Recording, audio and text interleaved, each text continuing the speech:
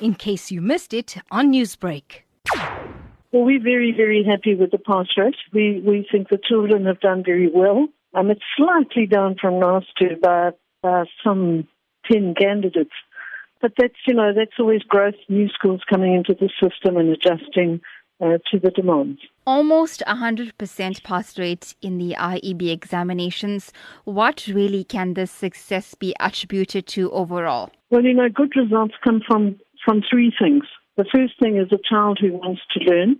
The second thing is a teacher who's dedicated to teaching that child so that they produce the very best that they can. And the third thing is community support, family and friends who encourage and work with the child so that they can achieve to the best of their level of ability. IEB students obviously have access to more advanced resources compared to those students who write the NAC exams.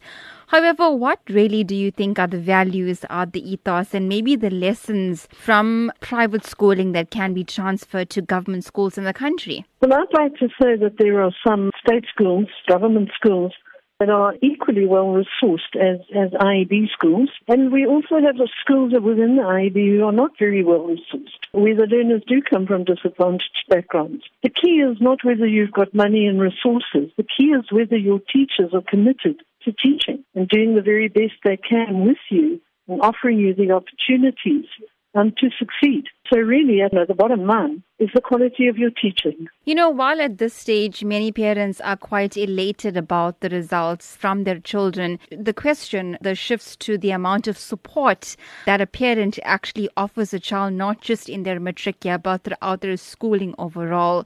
How big of an impact does this really have on the success of a child come the end of their 13-year schooling career? Well, I would say the impact of the parents and the family and the community that support the child is actually right from birth. How much time do you give to the child? How much time do you spend talking to the child?